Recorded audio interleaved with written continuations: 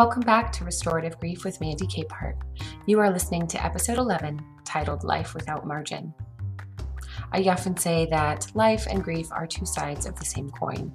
At some point, the coin flips for all of us. When it does, we must understand the value of margin, or we will find ourselves falling apart and losing pieces of who we are.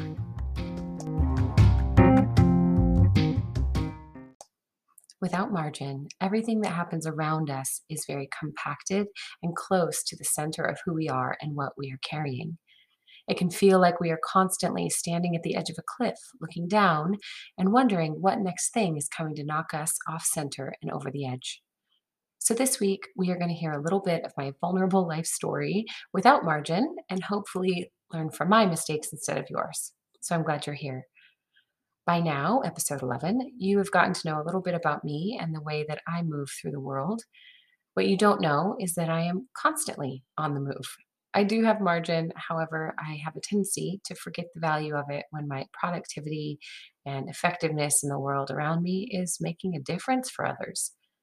This last week, I had the opportunity to share my story and some coaching with a beautiful group of women in a town nearby. I spoke on the process and value of creating space for ourselves in grief and on how to ensure that space is effective and intentional. And the next day, my own life and lack of margin imploded upon me. I promise I'm okay, but that doesn't mean it wasn't really intense. I don't think this is an issue of the experts not listening to their own advice. I think this is just a matter of how intensely we can live our lives without recognizing that intensity is getting out of hand. You may have noticed that one thing I tend to do is keep 15 balls up in the air at once. As a mom, wife, author, speaker, coach, friend, add whatever labels you think you need here to help, I'm always on the go. I do make time to work out, to eat healthy. I have time to see friends, and I sleep pretty well, but that doesn't mean I have margin. I tend to use a strategy that I picked up from Dr. Sasha Shillcutt.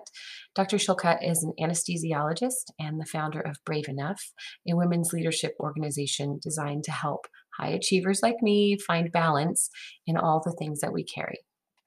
Her method is very simple.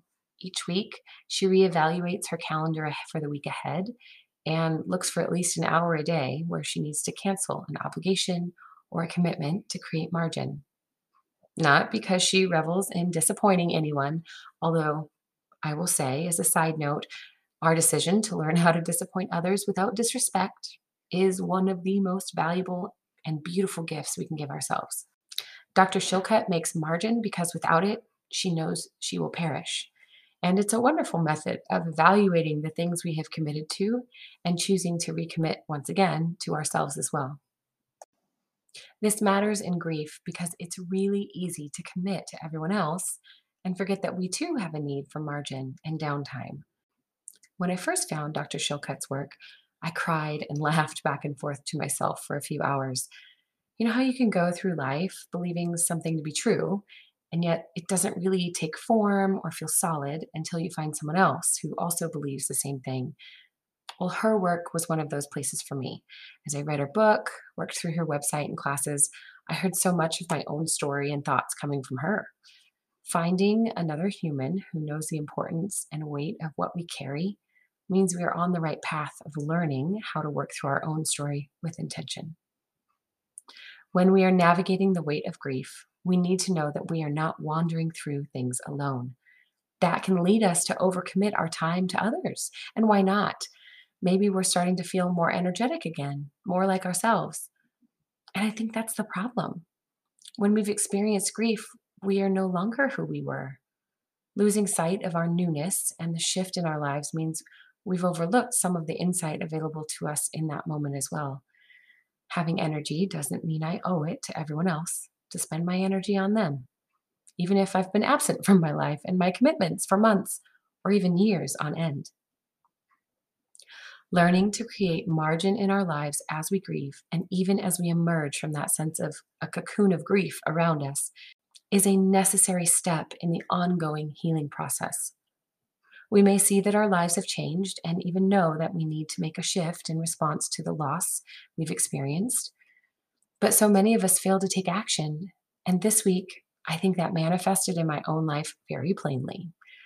Creating margin is the action we need to become capable of moving around our grief and our lives in a new way. Creating margin can take the form of canceling one commitment a week or learning how to hold strong to our no when someone repeatedly asks for a yes. Maybe margin looks like a 20-minute coffee break for yourself before picking the kids up from school, or lying down with headphones for 15 minutes behind a closed door. This is the point in the conversation where many might feel a little bitter or cynical. Must be nice to have 20 minutes for a coffee break. I'm so glad you can close your door for 15 minutes without an interruption, Mandy, but that would never work for my life. Before I go any further, I want to say that I am well aware that I spoke on privilege last week. There are circumstances in life that mean a 20-minute break is not always reasonable or even possible. However, I am very concerned about each one of us recognizing our own inner cynic, the voice that dismisses this as simply an option afforded only to some. And here's why.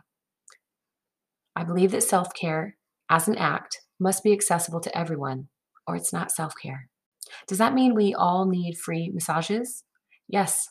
Yes, it does. So someone please come up with a foundation. I'm all in.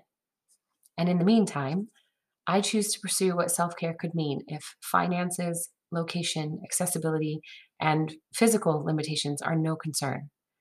And you know what that leaves me with? When I strip away anything that I can buy or use as a tool to recover from my life, all I'm left with is myself, nature, and others. In myself, I carry breath. I have a body that, for the most part, does what I need it to do every day. And in that, I know I am beyond fortunate. I can look outside of my home and see nature. Not everyone gets to live in the Northwest surrounded by trees. I know I am fortunate with my location too.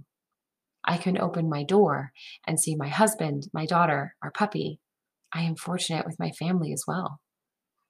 And when I consider the margin I need and the things I need to care for myself, what comes to mind are the simple things like this.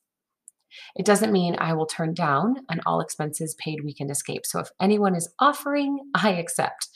But it does mean that in recognizing the access to my body, my surroundings, and my family, I am awash with gratitude. And quite frankly, gratitude makes my grief a little lighter.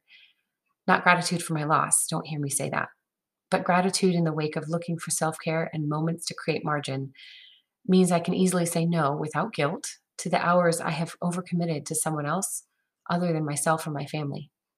I'm a leader in my local community, a leader in the online grief community, and a committed companion in a lot of other relationships. And grief seems to derail those connections pretty easily. But even as I begin to emerge from the fog and find myself saying yes again, I owe it to my grief story and my full life story to remain aware of what space I deserve to occupy. We all deserve to move slowly through our stories, no matter the pace of life around us, and to find what in our body, mind, heart, and spirit needs margin. Because no matter how far out we are from that grief event, the margin could be just the thing that keeps us from dropping over the edge.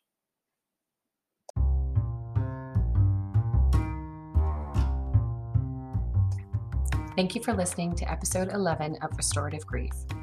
Talking about margin and the idea of moving differently through our grief stories is tender ground, and I am acutely aware of this every time I bring it up.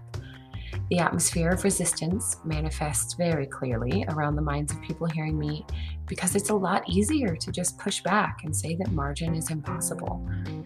We all have reasons why we simply could not cancel appointments or commitments. We are men and women leading ourselves and others into greatness. We are parents raising children and spouses holding marriages together. But I believe it was the great Ferris Bueller, however, who once said, "Life moves pretty fast. If you don't stop and look around once in a while, you could miss it." When your grief and life make everything feel like a roller coaster, pay attention. That moment of awareness is the time to remember that no one can ride back-to-back roller coasters without losing their lunch. Margin is creating the moment you remember. Margin is created the moment you remember that you were designed to step off the ride, catch your breath, and drink some water before jumping back in line.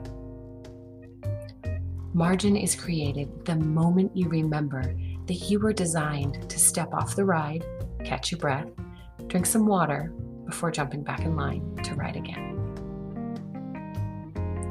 Margin is created the moment you remember that you were designed to step off the ride, catch your breath, and drink some water before jumping back in line to ride again.